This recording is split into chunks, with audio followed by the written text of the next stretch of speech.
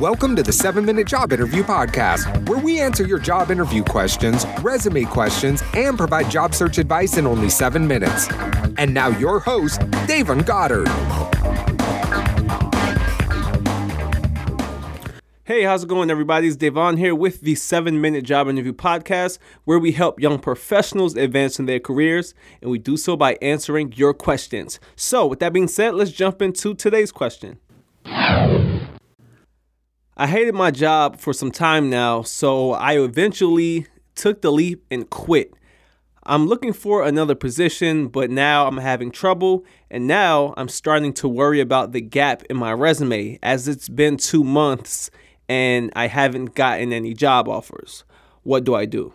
Now, this is a great question, and a lot of people, they focus on the gap in the resume. They think it's this thing that, it's just going to leave a scarlet letter on your career profile, when in all reality, that's not the case, right? You don't have to be scared of that gap in your resume, because people leave jobs all of the time for different reasons.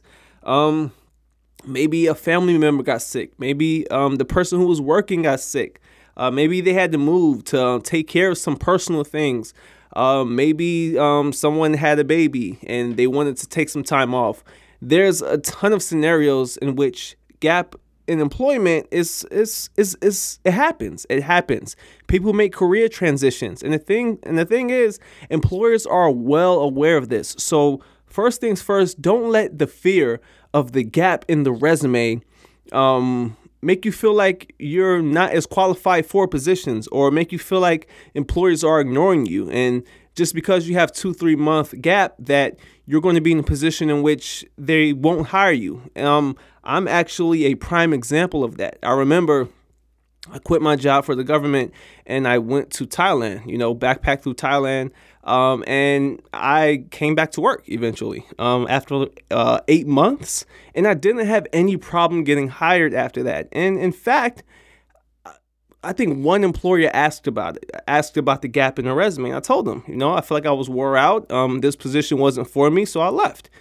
Simple as that. And so here's the important part when it comes to the gap, right? So when it comes to it, you have to stay relevant. What do I mean? I mean, you have to do things within your field, right? So for an example, let's say you're an accountant, and you don't quite like it. You want to move on to other things. Maybe you want to move to another company, right? Let's say you want to be an accountant, but for a different company, and you quit your job.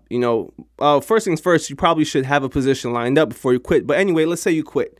So you quit, and now you're applying and you're not hearing anything back. But at the same time, you can stay relevant by freelancing, right? You can go to websites like Upwork.com. You can go to websites like Fiverr.com, and you can freelance accountant. You could be a freelance accountant.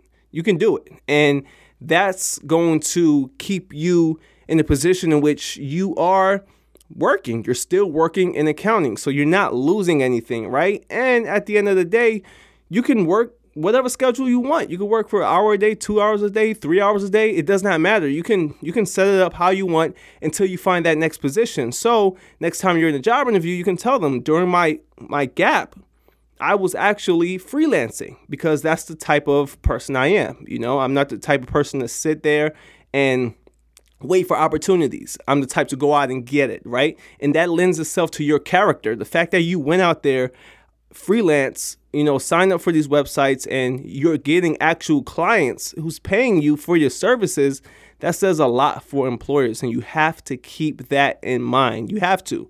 And the same thing, let's say you were an accountant and you quit and you wanted to be in radio broadcasting or something like that, right? So what would you do? You would get some equipment and you'll probably start podcasting. You'll probably just start, you just start doing something within that field. That way you have something there. That way you're currently working on something and you have something to show. That way you're not just sending out resumes waiting for a reply, and waiting to get that job interview, which could probably take a few months. It's no telling. But the fact that you were active in that gap is going to make you extremely valuable to employers. So that's my That's my experience, and that's my advice with the gap in the resume. A lot of people, they overstate it. They think it's just the end of the world when it comes to your career if you have the smallest gap in your resume, when in all reality, that's not the case. So don't be scared of it. If you want to make a career transition, do it. If you want to leave the job, do it, but make sure you have something to back you up. Make sure you have that lined up. But don't let the gap in experience be any indicator for you making a career move ever. Don't do it. So that wraps up this session. And don't forget, make sure you check out watchmegetsajobinterview.com. That's my free course where I take you all the way from job search to job offer. And also, once again, make sure you check out 7minutejobinterview.com/resume. I actually partnered with JobScan, and for free, you can get your resume. You can pretty much get a full resume diagnosis. So you're going to upload your resume and then upload the job description in which you're applying for, and you're going to get an entire page of what you need to do to fix your resume. Grammatical errors, spelling errors. Do you not have the right keywords? Are the pages too long? It tells you everything. So that's a great place to start if you're having resume trouble, and it's free. So make sure you check that out. And that's the number 7minutejobinterview.com/resume. Make sure you check it out. And with that being said, I'll see you in the next episode. Peace out.